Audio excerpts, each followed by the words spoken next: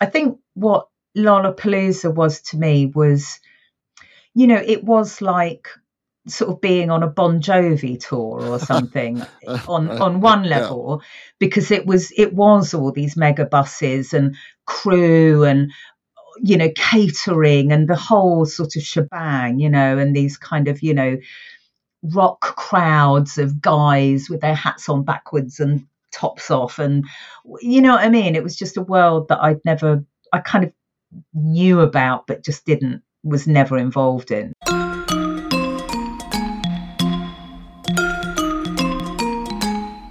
Hi, this is Lowell Tolhurst, co-founder of The Cure. This is Budgie, co-founder of The Creatures, drummer with The Slits, and Susie and the Banshees. Welcome to Curious Creatures. Life after punk. You may think you know the territory, but we drew the map.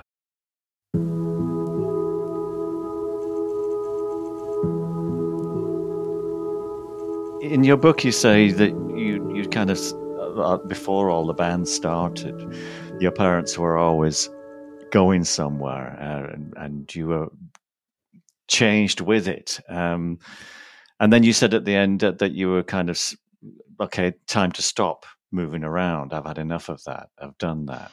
Yeah, I mean, I think when you're a kid and you are sort of tossed around by your parents, kind of, and often a need to move, I know people who were from army families and, were taken here, there and everywhere because of their parents' work.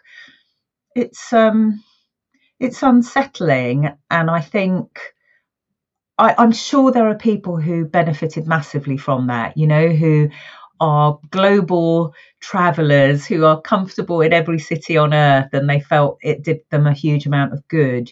For me, it just made me retreat more and more. Like on the outside, I could carry it off. I knew how to make new friends. I knew how to navigate new situations because, oh God, here we go again. I'm the new girl at school again, right? How do I fucking break into these friendships? How do I find a new life? How do I change my accent to fit in?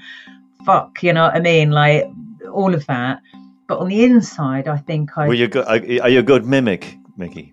Not bad, actually. I do remember even going on tour and sort of, starting to soften the accent and like, just wanting to fit in. But I think on the inside, it makes you retreat quite a lot. It becomes like I almost couldn't settle into anywhere and think of it as home, because what's going to be next? It's going to all get disrupted. I know it is. And so I think it pulls you in two different directions. On the one hand, getting quite quick at fitting in and being able to navigate it. But actually, it makes you, to me, made me more and more unsettled inside. And I think one of the big reasons why I even gravitated towards being in a band and all, because it seemed to tick all those boxes. It's like, oh, great, I get to be with these people and we're like a family and we travel together and we're in each other's pockets all the fucking time. It's going to be brilliant. And of course it isn't. Yeah. Right. The family. Yeah. Yeah. All the time. That's the part. That's the main part. I mean, when I started with the Cure, I didn't really have a relationship with my dad because he was like in the Second World War and he was a bit shell shocked and everything, so he didn't really talk to me about anything.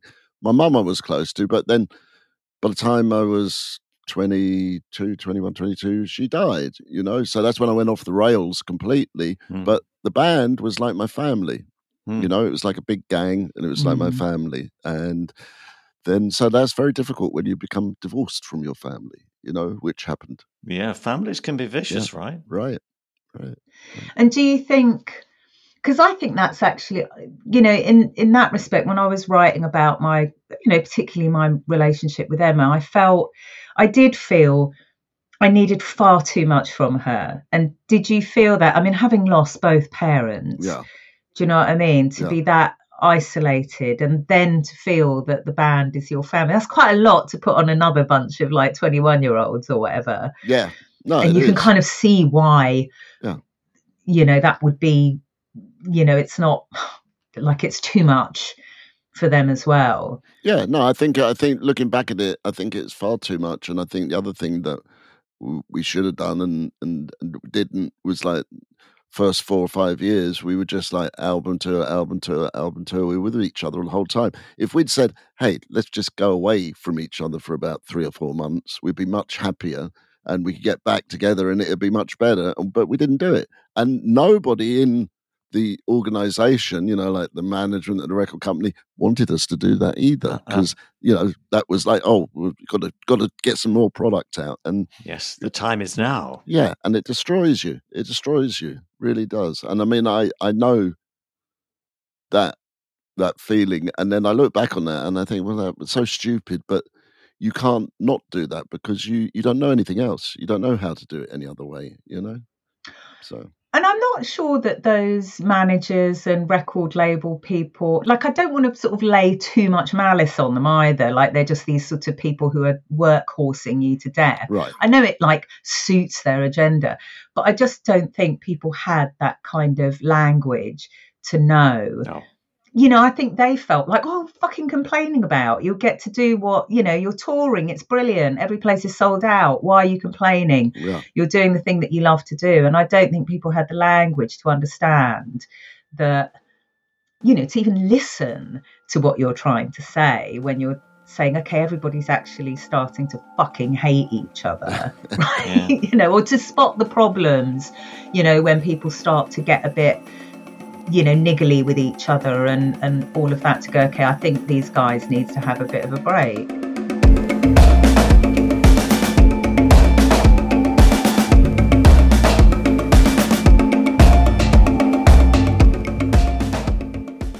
Miki, during the course of thinking about all the time, because there's a lot of your life story before the band, and it's a real nice balance going through the first the Lollapalooza experience, which we also share.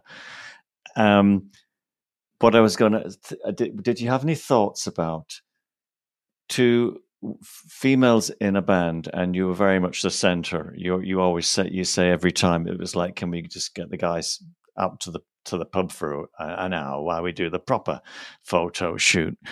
And Susie always, was pushed to the front. We'd go on top of the pops and there'd be a big flashing sign saying Susie, Susie, Susie. And Severin didn't really like that. And of course it was all for one and one for all, but actually commercially it may have been simpler to have a focal point. Of course it was. And that's what everybody wanted, if you like. We didn't, but that's what the industry wanted. But I'm thinking also of how many, if like female bands like the Slits, the Modettes, a lot of bands came out of that early punk period, female. There were some before as well, but not so many.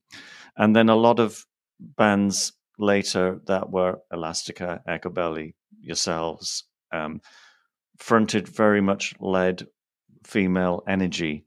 And you somehow touch on it where the Blur and Pulp and Oasis and a lot of other bands like that, kind of, it reestablishes the male dominance around the music industry. And the female, if you like, change of pace and attitude and sound of female musicians playing together sort of isn't really tolerated. I mean, I think that, to be honest, my issue with, the female fronted thing and the constant focus on it is that the people who are interpreting that tend to have no fucking imagination, right? So you will get Debbie Harry just sold as some sort of blonde sex pot, or you will get Susie sold as some sort of feisty, kind of, right, in your face, whatever. It's all kind of filtered through something that I think actually knocks all the interesting corners off it. And of course, the singer is always going to be a focal point. They're the one who are vocalizing the music and they're the ones singing the lyrics, right? I get that. But I do think that sort of pushing the band completely away is missing out on what makes them more interesting. Yes. And on even just a really dumb level, right? When we used to do interviews and it would be like, we just want to talk to Miki, I'd be like, I'm not being funny, but Chris is the funniest fucking person in this band. Like, if you're not going to talk to Chris, you're missing out, right? Because he's fucking hilarious, okay? Emma is the one who knows all about the fucking musical show. I don't pick up a thing from the studio. She's the one who knows what the hell went on there, because I'm just thinking like, oh God, this is so boring. So do you know what I mean? So actually, why do you just want to talk to the singer? Why do you just, you're going to miss all the interesting stuff about the band. And it is a band. It's not a solo artist, no, right? But we know about the drummers. We know about the drummers being pushed into the back, don't we, lol? You know? Oh, definitely, we know that. But you know, it's very interesting what you're saying, Miki, because it's something. I've just finished another book which is more about that whole era, and I realised a lot of stuff at that time, like in the 70s, it was that way, very very macho and misogynistic, right? And that those sort of tropes become real easy to put in. And when, you know, goth, alternative, whatever came along, right, that changed a lot of that. They had a space for people that didn't fit that mold. But it's amazing how quickly that turned around again, back the other way by the time it got to Britpop, you know, which, you know, I was here for most of the time, so I didn't really experience a lot of it. But, you know, I got that feeling it's like, it's gone back to the bad parts of the 70s. What the hell is that all about? You know, it's like, you're right. You know, you would think human beings would evolve more, but perhaps, you know, not. They go for the easy picture, you know. If you turned into a duo rather than be a band, it was a little like Yazoo, and with Alison Moyet, Eurythmics, it worked. Erasure, there's a duo. Soft Cell, yeah, you know, the Creatures, it worked. Creatures was like doing really well, but hang on, they, you know, it's a lot of we're ditching the past, but the Creatures was flexible, lighter. Yeah, but again, and this is all about public image. This is all about the press. It's the way that marketing interprets you, you know. And I think to have the music that you make, I mean, great. If you're a two-piece anyway, fucking, you know what I mean? Brilliant, wonderful. If you're a solo artist, fantastic. If you're a band, that is who you are, right? And it's really the lack of imagination I felt of the mediators that made it harder. You know, some of them were great. I don't want to slag everyone off, but I couldn't understand why it's so difficult to just sell a band, just to talk to a band. It's a great thing, a band. You know, all the sort of music I loved growing up, I fucking loved both of your bands. I loved the Specials. I loved, you know, Ex-Mal Deutschland. I loved most of the music I loved were bands, right? And I didn't just love the lead singer. I loved the band. It's not that fucking difficult. You know what I mean? Yeah. But I just felt that the people who mediate that, the people who put together the front covers, the marketing executives at record labels who want to package you, just didn't have the fucking imagination to do it properly. And that irritated me, because I thought, I'm not going to kind of knock all my interesting corners off just because you don't know how to do your fucking job, you know. Right.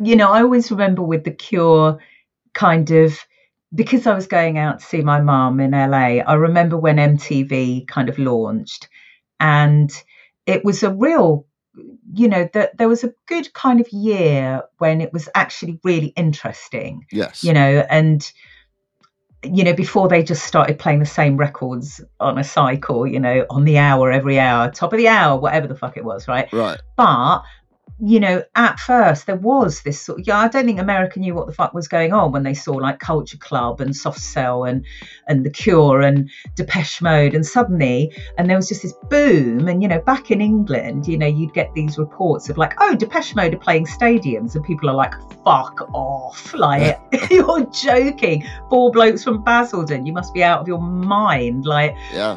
But, you know, it kind of really took off. And, you know, I do remember that kind of interesting contrast of, you know, the very British attitude of like taking you down pegs. You know, the music press were very into that. I mean, I think actually I do remember meeting Susie and she just spent the whole fucking time slagging off the Enemy. I wouldn't piss on them if they were on fire. Yes, that's what she said. That was aimed at everybody, be Record Company or the local journalist, whoever. Yes. Yeah. But, you know, with Justification, because when Lush was starting out, you know, and you know the kind of standard question, so what are your influences? Yeah. If I ever mentioned Susie and the Banshees, they wouldn't put it in. Right. It does feel like a fucking conspiracy. You know, they put in the Cocteau Twins, but they wouldn't put in the bands that didn't fit for them. And at the time, or didn't play the game. Yeah, there was a special tick box of, you know, bands they were happy to kind of like eulogize. Yeah.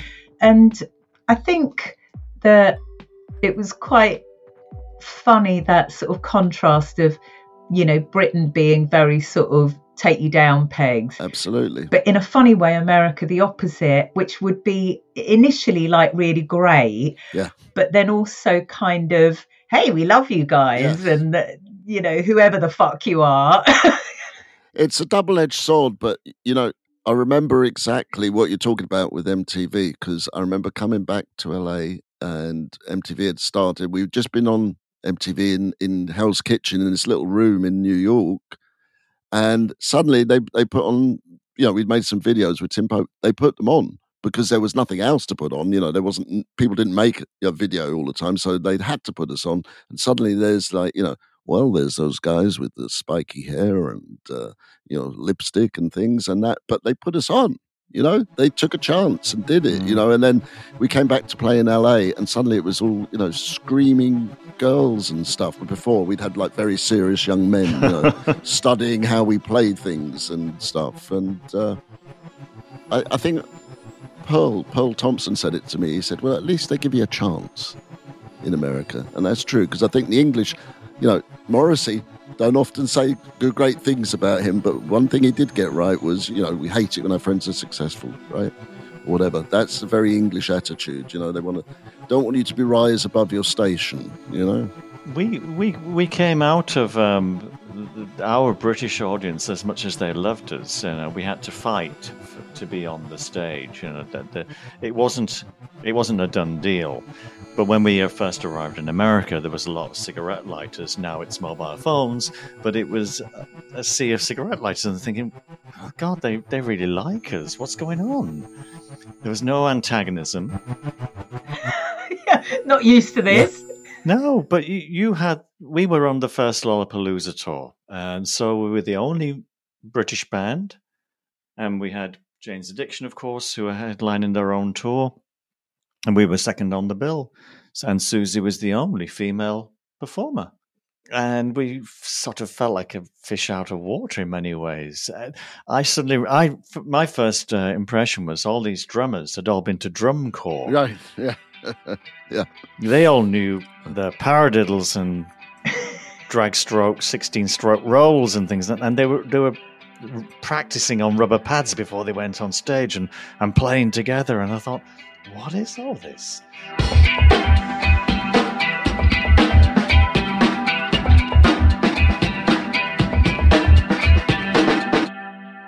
What a strange tour it was, the Lollapalooza tour, and your experience. I'm kind of curious how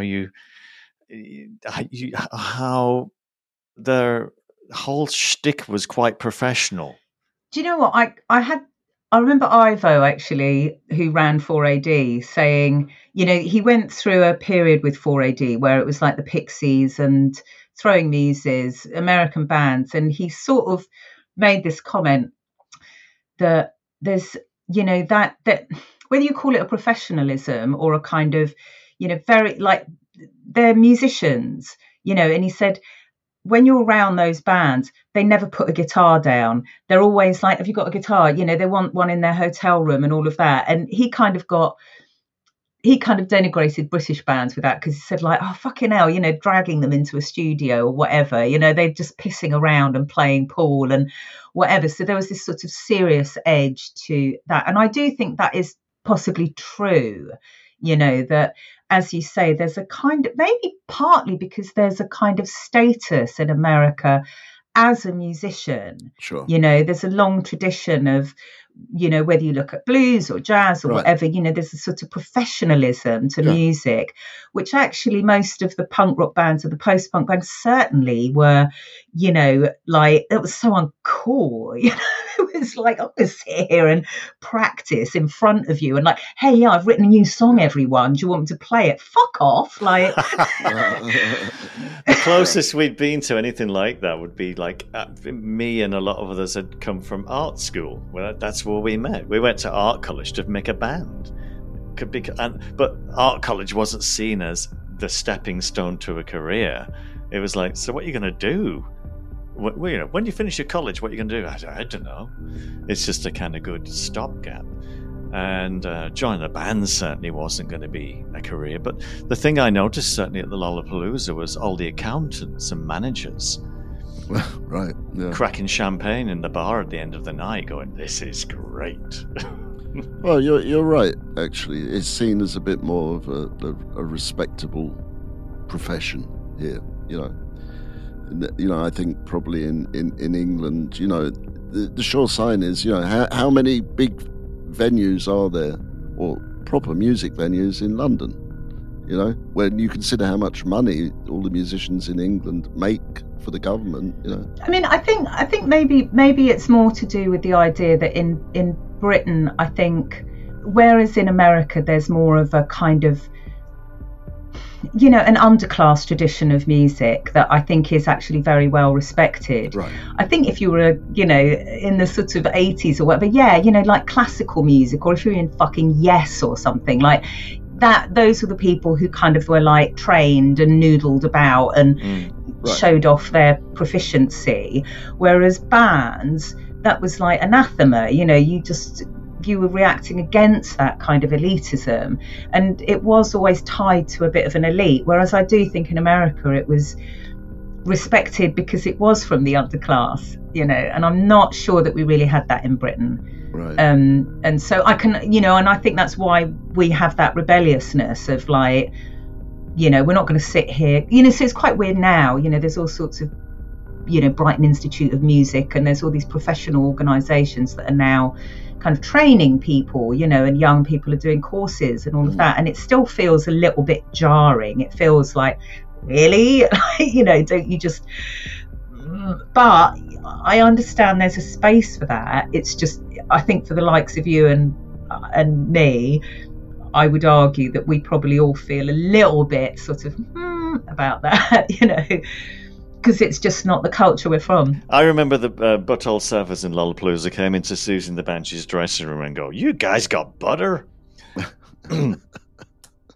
All they had was brandy and beer. Right. We had brandy and beer, but we had mixers and soft drinks and towel and bathrobes and things like this because we smuggled them from the hotel. Right. But they had just their cabin, their porter cabin. It was like a portaloo. It was a chaos. But I remember that it was the first time I'd seen other bands on a big scale, like Living Colour and Ice-T and Nine Inch Nails, but it's in other bands going through the motions of a day to prepare for a show. And we saw it every day because was the Lollapalooza you were on, was it touring? Yeah, so we were 92. We were the second one. So I think you were on the first one, weren't you? Yeah. So it was still a touring festival. So you were all on your buses and you were all hoping you made it to the next town, and some people didn't. And then the buses corralled in a circle somewhere in a field, and it was really like a big posse in a team, but it was just strangest thing going like, oh my God, they're like us.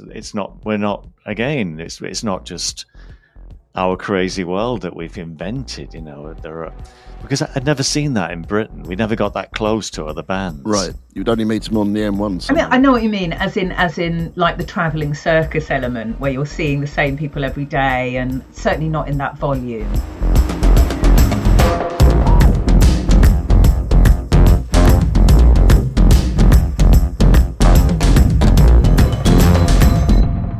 I think what Lollapalooza was to me was like, it was like sort of being on a Bon Jovi tour or something on one level, because it was all these mega buses and crew and, you know, catering and the whole sort of shebang, you know, and these kind of, you know, rock crowds of guys with their hats on backwards and tops off, and you know what I mean. It was just a world that I kind of knew about, but just was never involved in. So it was kind of, I think I was trepidatious. Oh, nice. You know, I was sort of, I mean, frankly, I was quite scared initially, because I just thought, this is 9 weeks, you know, if this is not going to be fun, it's going to be fucking really hard work, you know. But actually, everyone was lovely, you know, especially the crew. The crews are great, right? Yeah. And I'm always someone who likes hanging out with crew, because they just I don't have to tiptoe around people's egos or whatever. They're generally just you soon, there to do a job. That's the other thing. You soon spotted the egos. Yeah. You knew it, yeah. It's like I'm very awkward with, you know, people who are very famous and also want to be treated as very famous, because I will invariably put my foot in it. So I tend to just think, Joe, I'm just going to save you the trouble. I'll just steer clear. Well, I think that's an admirable trait, actually. Yeah, you know, it's true. We all live on the same planet. But it was brilliant. You know, it was a really, I mean, I'm not going to lie, I had an absolutely brilliant time. I did completely lose control of myself by the end of it. Oh, yes, because you did a stage dive. Yeah. Just, and you know, that's part of the problem. I think that there is that idea of going on this tour. Don't forget, we were first on. So that's got trouble written all over it. The whole day then to wind down. Yes. 4 p.m, I'm done. Yeah. And it's like rider, endless temptations, 150 people to mingle with and completely lose your mind with. It was no better, Miki. It was no better going on just before Jane's went on and the whole place erupted, and there were bonfires for as far as the eye could see, because when they finished, it was like then the party started, you know, and you just didn't get to sleep at all. Well, I didn't. You just reminded me, though, it's like every festival. When we first played festivals, obviously we were like, you know, first on the bill or whatever, and you're right, it's like, that's a recipe for disaster, you know. And then later on, when you're headlining the festival, then you got to stay good for the whole day, because otherwise, you know, you won't be able to get on stage. So can't win. I was just going to say, I think on that Lollapalooza, I mean, I lost my mind. I think both, I could probably speak for the ex-wife as well. I think she was, you know, and it was really hard work, and it was nerve shattering, and I think our need to, certainly mine, let me speak for myself, it was like I wanted to indulge and experience everything as if it was absolutely, I've got to really go there. I couldn't take a step back and just be like the crew doing a job. There had to be something out of the ordinary about all this. And so in that sense, it gave me everything I wished for.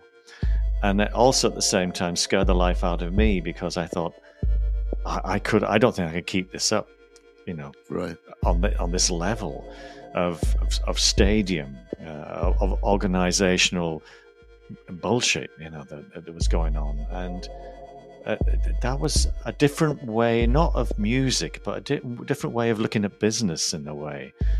Coming from where I came from, it was unreal. None of it really made any sense. You know, it just. But what do you mean, like organisational bullshit? Like what? So it was. We just thought the whole thing was a bit of a show, and we'd never seen ourselves as showmen in that way, show people. I mean, I know what you mean. It was a very kind of tailored experience on the kind of performance level. I did feel that this is quite weird. Like, I can't really tell whether we're any good, actually. You know what I mean? It's sort of this very distanced kind of, the crowd's over there. there's seats, they kind of turn up, and you know, I mean, I can remember, I would go out after we played and I'd watch all the other bands, and I'd get people coming up to me like asking for autographs, and I would actually go, you don't even know who I am, do you? And they were like, no, but you were on stage like just now. And I was like, okay.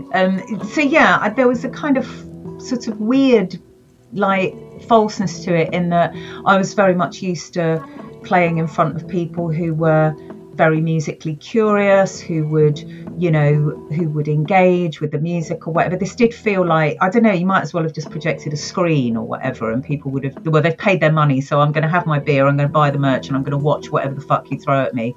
And it's like a day out, isn't it, at a fun fair or something. Now, I'm not trying to sort of slag off the audience. I'm sure there were people there who fucking, you know, found bands they'd never known and thought the Mary Chain were amazing, and they'd never heard of them before because they'd come see Pearl Jam, whatever, you know what I mean? Right. But it was a kind of different level of you know, that kind of show, which, you know, on the one hand, I found sort of, I mean, I kind of went with it, you know, it is what it is. Yeah. You're in a situation, it's 9-week tour, you throw yourself into it. But I know what you mean. I think if that had been my entire experience of ever being in a band, I think it would have been pretty odd. Odd. And not particularly satisfying. Yeah. You know, there's something about more of a connection that's missing, I think.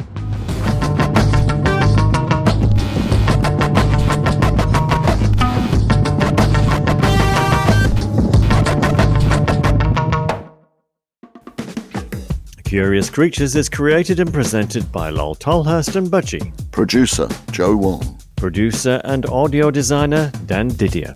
Executive producer, Mark Cates. Associate producer, Sophie Wilde. Digital marketing, Margie Taylor. Art and logo design, Justin Thomas Kay. Music production, Jackknife Lee. Curious Creatures is on the web, and you can access us at www.curiouscreaturespodcast.com. And you can reach us on Instagram and Facebook at Curious Creatures Official, Twitter at Cure Creatures. To find more of the best music podcasts, visit doubleelvis.com or follow at Double Elvis on Instagram or at Double Elvis on Twitter. Curious Creatures is a production of LXB LLC 2022.